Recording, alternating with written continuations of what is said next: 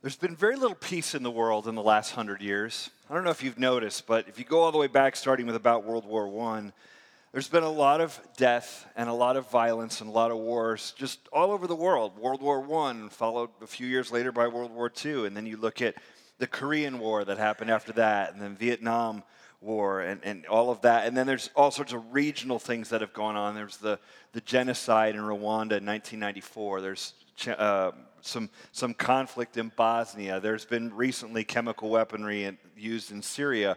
There's a lot of frustration and conflict and violence all over the world. Israel, Palestine, just a lot of things going on. And I think you could say all of that looks like a big lack of peace on earth, right? There's not a lot of peace. There's periods of peace, but our track record sort of globally is not very good. There's also not a lot of peace in our nation. I don't know if you've noticed, but people are really outraged almost all the time, it seems like, in our country. And we're upset about all sorts of things, not in warring with other countries, but just even within our own nation of people kind of at each other and just frustrated. And there seems to be no sort of national peace, really. Even in our own city, there's a lot of challenges and a lot of problems, and you don't have to look too far in the city of Richmond to see that there are large areas of Richmond that have no peace. In fact, even in our own church, there was violence in one of the neighborhoods of people in this church within the last 7 days. So there's a lack of peace even in a citywide scale. And maybe you live in a good neighborhood, or maybe you feel relatively safe or at peace in your own home, but there's probably still reasons to not have peace right there in your family. Maybe you are estranged from your brother and you're wondering if you're going to get together with him over Christmas. Maybe you have a broken relationship between you and your dad, and there's a lack of peace in that relationship. There's no global peace, there's no national peace, there's no city peace, and there's really like no family peace. And maybe you're just feeling at this time of year, as many people do, maybe you're just feeling very anxious and maybe a little bit depressed. The rate of depression is highest in America in December, and so maybe in all of the noise and all of the things going on around you, you're feeling this internal sense of unrest, and you're not feeling peace at all. So when I get up here and talk about Jesus bringing peace to the world, or we sing about peace on earth and mercy mild, when we sing about that, maybe that sounds kind of silly to you. Because it does to me at times. I'm like, really? Peace on earth? Is that like a thing? Like, if Jesus brought that a couple thousand years ago, like, I'm not feeling it. I'm looking around and not seeing a bunch of it. Like, what is that all about? So as we go through Advent, we're looking at these different ideas each week, hope last week, and we're going to talk about peace this morning as we await the arrival of Jesus that we celebrate on Christmas Eve and on Christmas Day, as we celebrate the Christ Mass. I want to talk about what peace means for us today by looking at what it actually meant when it was proclaimed to the world when Jesus is born. So I want us to look at maybe one of the most famous scriptures in all of the birth of Jesus story. And the reason it's so famous is because Linus says it in the Peanuts movie to Charlie Brown when he wants to tell Charlie Brown what Christmas is really all about, because Charlie Brown's all frustrated, and then Linus stands up and delivers it. So I'm going to read it to you, and you probably know, you probably have heard this before because you've seen that before. Linus does it in the King James. I'm going to do it in the ESV. It's a little different, and so there'll be a couple words that'll be different. But I want to read to you from Luke chapter 2, this situation that happens where Jesus is born, and there are these shepherds that are watching their flock out in the fields, and these angels appear, and it's a pretty wild scene. So Luke chapter 2, we'll start with verse 8. And in the same region, there were shepherds out in the field keeping watch over their flock by night. And an angel of the Lord appeared to them, and the glory of the Lord shone around them, and they were filled with great fear. And the angel said to them, "Fear not, for behold, I bring you good news of great joy that will be for all the people. For unto you is born this day in the city of David a Savior, who is Christ the Lord. And this will be a sign for you. You will find a baby wrapped in swaddling cloths and lying in a manger." And suddenly there was with the angel a multitude of the heavenly host, praising God and saying, "Glory to God in the highest, and on earth peace among those with whom he is pleased." All right, so you're a shepherd. It's a lonely job, kind of hanging out there. Maybe you got a few buddies out there. It's late. It's quiet. The sheep are just kind of doing their sheep thing. I don't really know what sheep do. I think they just stand there mostly. So that's about as fun as you can imagine that to be. And you're out there one night, and this night's like any other night, except on this night, an angel appears, and you have a bit of a freak out when you see an angel, as people do. And angels show up in the Bible like they do. They tell people, don't freak out, don't be afraid, because that's the first thing you're going to do when you see an angel. It's very terrifying, like, what is going on? Who is this? And the bright light or whatever it is. So they have a little freak out, and the angel says, no, it's cool. Here's what's happening. The Savior has been born. The Savior you've been waiting for, the consolation of Israel, like we talked about last week. The Savior is born, and this is going to be amazing. Here's how you know. I'm going to give you a sign. You're going to find go to the city of David. Go to Bethlehem.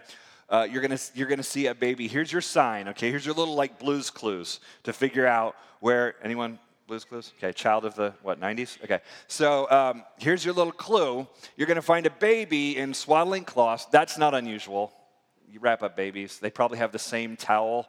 Little that the hospital gave them, like that you guys get. Like we all had that same one. I've seen your baby pictures. It's the same one my kids were wrapped in. Like those are like standard, I don't know if Cisco issues though or whatever, but whatever they had back then, you're going to find a baby wrapped in cloths. That's not unusual. Here's the unusual part. The baby will be in a manger, which is an animal's feeding trough. And the shepherds will go, well, that's weird. Okay, let's go look for the one baby that would actually be in an animal's feeding trough. That's a weird thing. That's kind of their sign. And then suddenly, these angels appear, a multitude of the heavenly host, it says, so more than one angel. And they say, glory to God in the highest, and on earth, peace among those with whom he is pleased. And so they show up, and they say, glory to God in the highest, and they talk about this idea of peace. There's peace on earth because Jesus has shown up. So what kind of peace are they talking about? Well, let's talk about what it's not. They're not talking about international conflict coming to an end. Remember, if you know history, this is a period in the Roman Empire called the Pax Romana, the period of Roman peace. There's not a lot, actually, of conflict in the Roman Empire at that time. So they're not talking about this international and they're not talking about, peace within your family. In fact, 10 chapters later in the same book, in Luke chapter 12, listen to what Jesus says about peace, about that kind of peace. Listen to what he says. He says, I came to cast fire on the earth and would that it were already kindled. I have a baptism to be baptized with, and how great is my distress until it is accomplished. Listen to this. Do you think that I've come to give peace on earth? Like if you heard that and you'd heard the thing about the angels, you'd be like, yes, you totally are here to give peace on earth. I heard that's what they said when you showed up.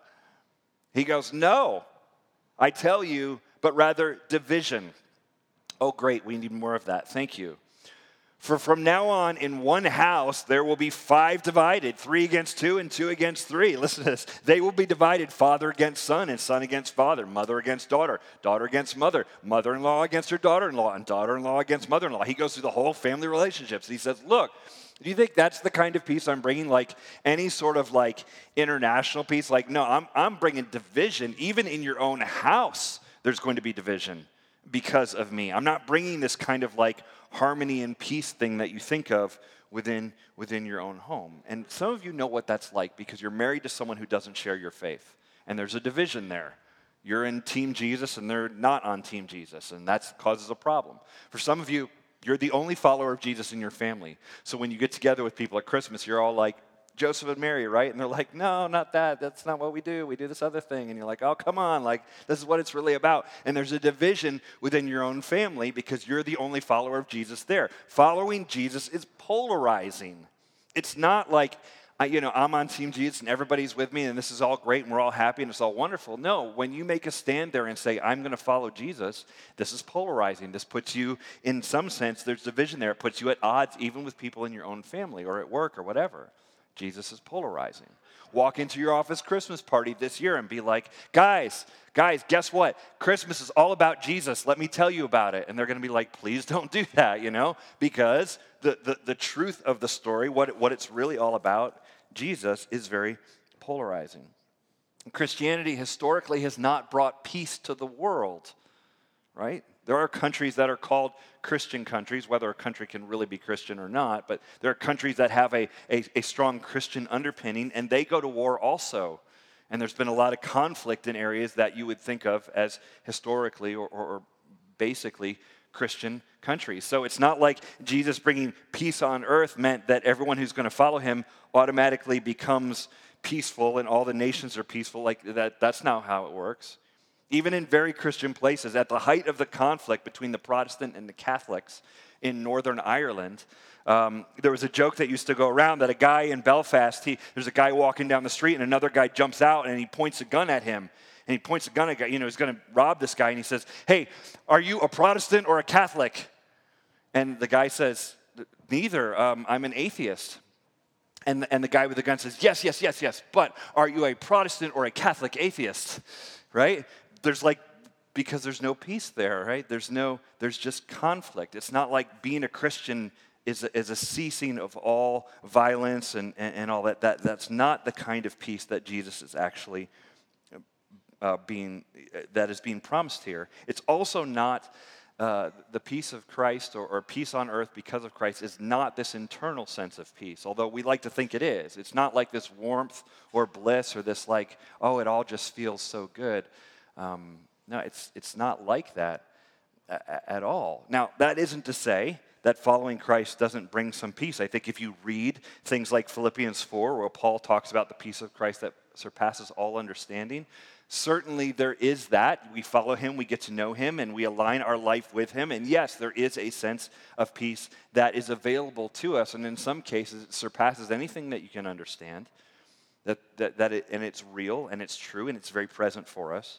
But that is also not the kind of peace that is being promised in Luke chapter 2 when Jesus comes to the world. Look at the wording again. Look at verse 14. "Glory to God in the highest, and on earth peace among those with whom he is pleased."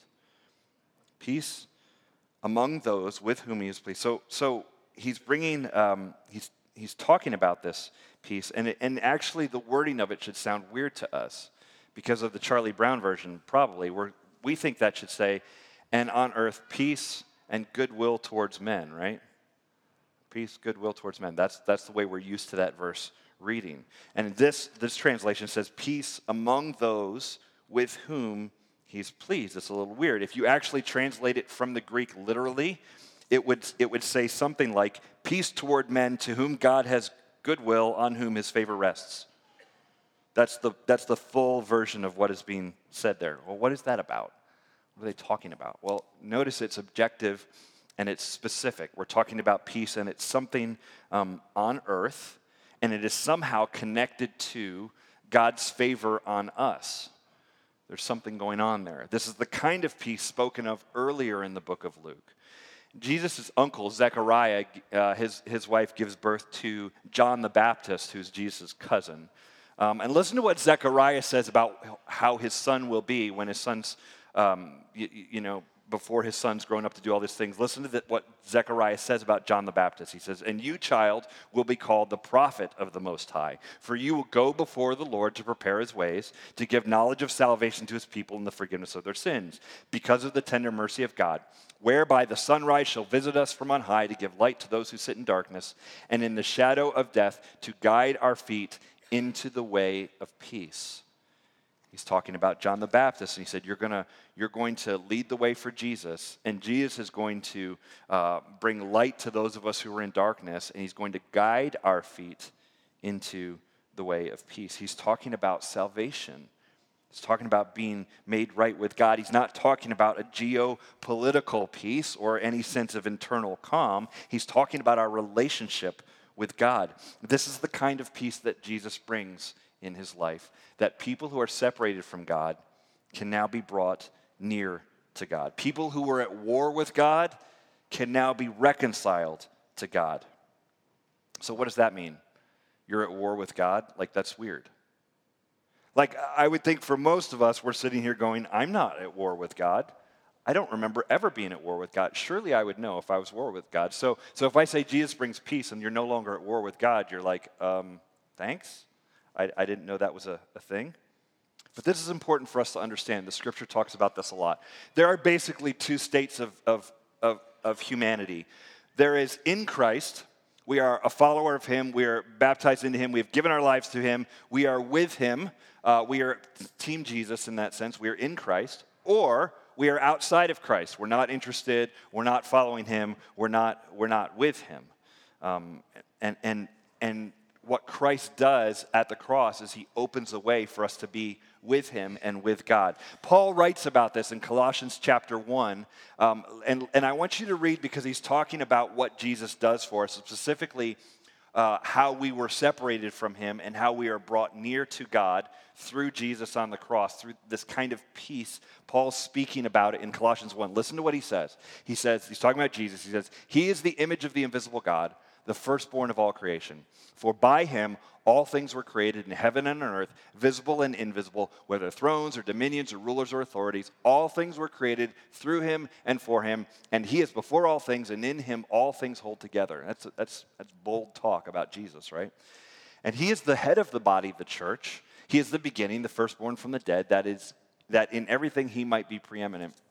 For in him all the fullness of God was pleased to dwell, and through him, listen to this, to reconcile to himself all things, whether on earth or in heaven, making peace, he made peace, by the blood of his cross. Okay, there's a lot to unpack there. He says this, he says, Jesus is the image of the invisible God. We don't know what God looks like. You and I have never seen him face to face, most likely, right? So you haven't seen God like visibly, so you don't know what God looks like. And Christianity is unique in that it says, look, if you want to know what God looks like, look at Jesus.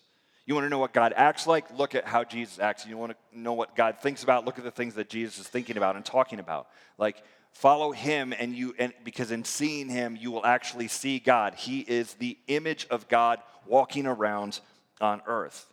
It also says he's the head of the church. That means at Area 10, if you were to draw an org chart of our church, at the top of that thing is Jesus. And that is true of every Christian church in the world. It's certainly true of any church that claims to be followers of Christ. He's at the head of the thing. He's over the whole thing. And then it says, all the fullness of God dwells in Christ. That should be shocking to us, because it was shocking to them when they first heard it. The idea that God lives fully in a person was mind-blowing in the ancient world. Maybe we've gotten used to it. We kind of talk about, yeah, this God came down, and we sing songs about it or whatever. But in the ancient world, they were sitting there going like, no, that's not possible. There's the realm of the gods, there's the spiritual realm, and then there's the earthly realm, which is very like dirty and just kind of common. So you have like this higher level and lower level kind of thing in Greek thought in the ancient world. That's the way people were thinking about the world. So the idea that they would intersect in a person who is fully God and fully man, like that is mind-blowing. And it should actually shock us a bit. This is what God has done. His fullness appears in Jesus. And then what does it say there in verse 20? It says, through him to reconcile to himself all things, whether on earth or in heaven, making peace by the blood of his cross. Jesus is going to make peace, is what Paul says here, and he does it through the cross. That peace that he's talking about there is the same peace that was promised to the shepherds out in the fields. It's by his blood on the cross. We'll get back to that in a minute. Look at what it says next, though, and it describes us, okay? It says, verse 21, and you, who once were alienated and hostile in mind, doing evil deeds, he is now reconciled in his body of flesh by his death in order to present you holy and blameless and above reproach before him. Well, that's sure, he's writing to the church in the city of Colossae, to new believers. But it could also be written to us as well. Here's what he's saying. All of us, before we knew Jesus, when we were outside of Christ, this is what it was. We were alienated from God. We were separated from him. We were hostile in our minds. We were doing evil deeds.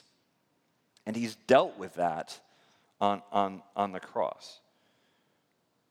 Now that doesn't land well on us. I mean, you read that and you go, well, that's a little harsh. And I think it doesn't land well on us for two reasons. Number one is we don't think of our deeds as evil. We don't think that the stuff we've done is evil. And number two, we don't think that anything that we've done would actually alienate us in some way from our Creator. So we read this and we're kind of like, I hear you, bro. I hear what you're saying, Paul, but here's the reality. Before I was a Christian, I didn't do evil things. I just did regular things. They weren't evil. Evil people do evil things. I've got a scale that I grade that stuff, and there are like the super evil people, and then there's me, and I am slightly above average. Like, that's the way we look at the world, right? If there's like a bell curve, we're kind of in the middle of that thing. There's like the really evil people. There's the super good people. I know I'm not one of them. There's the super evil people who like, I don't know, harm animals and all the, and they talk too loud in movie theaters. And there's the super evil people over there. There's the really, and I'm not either of them. I'm right there in the middle. I'm probably just right of middle. I'm slightly above average. This is the way we look at ourselves. So when Paul says, look, here's who you were. Before you knew God, you were hostile to him. You were alienated. There was a separation there. You were doing evil deeds. We're like, my deeds just weren't that evil. But that's where we don't realize that our grading system is broken. We're grading this thing on the curve. And that's not how God looks at it. He looks at us and he looks at what we've done. And he's like, we've all sinned. You've all done it. We've all blown it in some way. We have all done things to show that we are hostile towards God. We have sinned not just against other people, because I bet you can think of sins against other people, ways you've wronged someone, but we've sinned against God as well in all of that. So think of it this way. If I hurt my wife, I'm not just hurting her, it's actually a sin against her entire family. And you know that because she may forgive me, they're going to take a lot longer to get over it, right? Doesn't that happen? Like they're going to take a lot longer to come around to it because when you sin against someone, it has wider implications and it has farther reach than that. You are hurting more than just that person. And in the same way, when we sin against one another, we are damaging our relationship with God. God as Father and us as His children. When we sin against His other children, we are sinning against Him as the Father also. So the pain is deep, the sin is far-reaching, and it breaks our relationship with a holy God. He is holy and pure, and we're not. I don't care how good you've been, how many merit badges you earned as a Girl Scout, how many employee of the quarters that you've made over the last year or two. I don't care if you're the person in your family that everyone in your extended family thinks is the one person in the family that has it all together. All of our all-togethers are not together enough for God. Like all of our, I've got this under control, does not make us righteous before God. It does not put us in relationship with a loving, perfect God. We are all broken, and this brokenness means we don't have peace. Objectively. I don't mean like how you feel. I mean, we don't have peace with God. We are at war with Him. Now, for some people, that's really obvious. The way the new atheists have been characterized in the last, decade or so, is, and maybe this is sort of a modern view of atheism, God does not exist and I hate Him, right? That goes back probably to Nietzsche, right? Like, God doesn't exist and I really hate Him. Like that, you get that vibe of like, oh, when Paul says outside of Christ you are alienated and hostile towards God, certainly we all know people that we would describe as hostile towards God. Like they're not interested. So if the modern view is God does not exist and I hate Him, maybe a more postmodern view that a lot more people find themselves in is God does not exist and I miss Him, right? That kind of thing. We feel a little bit haunted by something, even if we don't necessarily believe in God. But I think there's this whole category of people who are not hostile towards God. And if you think back to your own life outside of coming to Christ and being in a relationship with Him, were you hostile towards God? Would you describe it that way? Probably not. It's probably more like God just wasn't on your radar, right? You just didn't care. You were just doing other things. You were chasing this and school and relationships and money and whatever it is you're doing. You're doing stuff and you're busy, and God just doesn't factor into your equation. So you wouldn't say, man, I was hostile towards God. He's just like, I was a little bit apathetic. And I really had to think about that. I was like, look, if you're apathetic towards God, are you still hostile, doing evil deeds like He says? Are you still alienated from Him? I think you are. I was talking it through with my wife, and she said, hey, remember, what is the opposite of love? Well, I would think, oh, hate, right? It's not hate. It's apathy. Because if you hate someone, at least you're emotionally invested there. You know, you may be emotionally invested in a different direction, but there's something in you that's engaged and cares. But when you're apathetic, you're like, you don't even register on it. Like that's where we're at. You don't even matter to me. That's what apathy is. And so both active hatred of God and just apathy towards him, both of those things are a form of hostility. Both of those things make us enemies of God. Both of those things draw a line between us and God and say, you're over there, and I either don't care or I actively hate you over there. There's hostility there. There's a brokenness. We are at war with God. It reminds me, C.S. Lewis was in the camp of God doesn't exist and I hate him. And one of the reasons he became a Christian is he reflected on his atheism and he said, I was mad at God for not existing. And he thought, well, that's pretty weird that I would feel that way. But that's where some of us are. We're either hostile or apathetic. And what has Christ done to fix that? Verse 21, he has now reconciled in his body of flesh by his death in order to present you holy and blameless and above reproach by him. Jesus on the cross, the baby that was born, grew up to be a man, and on that cross he took all of our sins and he made us in a right relationship with God. He paid for our sins, for all the ways that we have blown it, and he made us right with God. This is what the peace at Christmas is talking about. It's not global conflict. It's not your internal warmth. It's not like eggnog, warm or something. It's not. We're not talking about that. We're talking about there was a division between us and God, and Jesus has made it right, and you can be in a right relationship with him. He has made you holy and blameless and above reproach. You weren't those things on your own. None of us were. But when God looks at you, you give your life to him, and he looks at you, and he goes, now you're blameless. Now you're above reproach. Now you're holy. I made you that way when you gave your life to me. This is what Christ does. He makes us blameless. And this is a unique thing in Christianity. Other religious systems in the world tend to function on some sort of merit. If I do enough good things, God will then be in my debt and will be pleased with me. If I follow this eightfold path or pursue these 5 pillars, or if I follow all of these laws, if I check off enough boxes, then I'll have done enough stuff, and then God will be in my debt. He'll look down at me and be like, you were so good, you did so many good things that I have to let you into heaven or paradise or whatever. We can be in a relationship now because you've earned it, pal. That's the way most world religion and systems work. And honestly, that's the way a lot of Christians think it works in Christianity.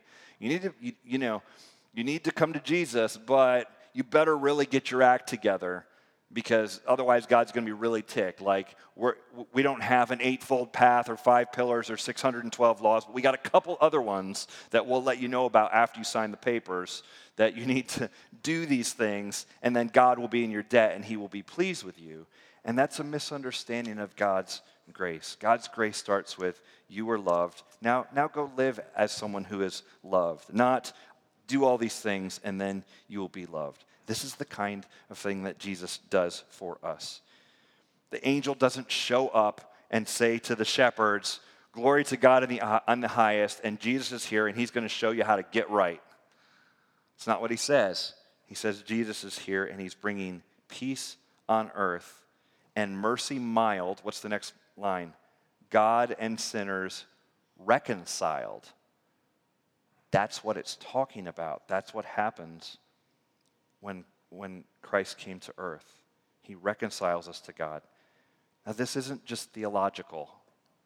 I know it may sound that way to you this morning, and it isn't just philosophical. I think this is actually intensely real and very practical. Jesus brings an end to the conflict between us and God. And will that feel like peace? No, not always. Sometimes your emotions come and go, and sometimes you're in a good mood about it, and you're feeling very warm and peaceful, and other times you're very anxious and you're not. Will it bring an end to all hostility here on earth? Will everyone lay down their guns? I don't think so. I don't think Jesus is bringing that, at least not yet. I think that day will come. But positionally, our place with God has changed because of what Jesus has done, and we can be at peace. This is practical and it's real. And do you know where it's most real, where this stuff really matters? At a funeral. When you're at a funeral, what you believe about God and are you at peace with God, suddenly that stuff really matters. I was part of performing a funeral yesterday, and it was one I wish I never had to do. I think you could say of all the funerals, you sort of feel like, oh man, I wish this wasn't happening. But yesterday, I did a funeral for Yashawn Robinson. He goes by Yaya, and Yaya was 17 years old, and he was killed last Sunday in the East End of Richmond, and I was part of the funeral celebration of his life yesterday, and it was a powerful thing. And when you go to a funeral, and I'm sure you've been to some, people say the same kinds of things in those moments, right? R.I.P., rest in peace. Well, he's in peace now. He's with God now. He looks so peaceful. These are the things that people say at funerals. And I get what we mean. Like, life is hard. And in some circumstances, it's harder and dark, and it's frustrating, and it's short, and sometimes it's tragically short. And so when we say rest in peace, we're saying, all right, for this boy, for this kid, there's a peace there. There's an end to all the suffering and an end to all the pain, and he gets a sense of peace. But I think there's more going on there than that. You see, Yahya was born April 21st, 2001, and he died December 2nd, 2018. Those are the dates that will go on a grave. It'll say that, and there'll be a little dash there, and that's his life. But on July 30th, 2016, Yahya and I and a few other people went down to the James River, and we had an opportunity to baptize Yahya. That day, we have a picture of it. I want to put it up on the screen. That day, Yahya gave his life to Christ and was baptized in the James River, like so many of you have done and have given your life to him. And here's what happens when we're baptized. Paul tells us that just as Jesus is crucified and goes down into the grave and comes back up out of the grave, and in the same way, when we are baptized, the old us is crucified. It goes down into the water, and then it comes back up out of the water, and we are a new creation. We are something new. We are above reproach. We are holy and blameless before God. Does that mean we blow it? Sure, we're going to blow it. Does it mean Yahya was perfect? No. He was an awesome kid. He could play. He was really great at basketball, wanted to be a professional basketball player. He had a huge smile. He'd laugh, joke around a lot, dance. He was the kind of person that would tease you, and then when you start to get mad at him, he'd make you feel good and could joke around with you. He was a cool kid. But the truth is, what the biggest thing that matters is that he was at peace with God because he gave his life to Christ. And any hostility, any brokenness between him and God was reconciled on that day of July of 2016. So how about you? Have you given your life to Christ?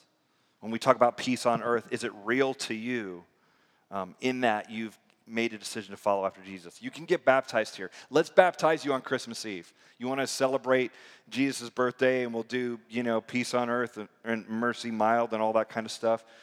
That could be true for you. You could give your life to Christ. We could baptize you here, and we could all celebrate together as a church. The truth is, when Jesus died, he brought peace to us.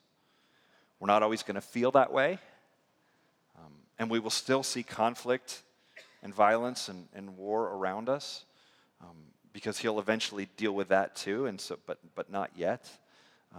But positionally, objectively, our situation has changed. Christ has brought peace on earth, and he brought it for us, and he has reconciled us to God. Let's pray. Lord Jesus, I thank you for taking the journey from heaven to earth and spending time with us, walking with us, being with us, and identifying with us.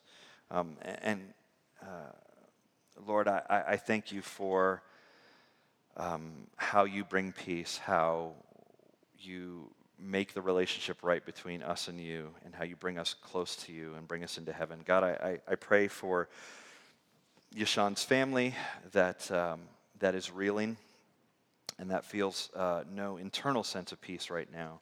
I pray that they take comfort, as we all do, in the fact that Yahya had come to terms with you and that he had given his life to you and was baptized into you. God, I pray you continue to do your work of healing in this community, and that you will bring the internal sense of peace and calm to go along with the actual objective peace that we have because of you. In your Son's name we pray, amen.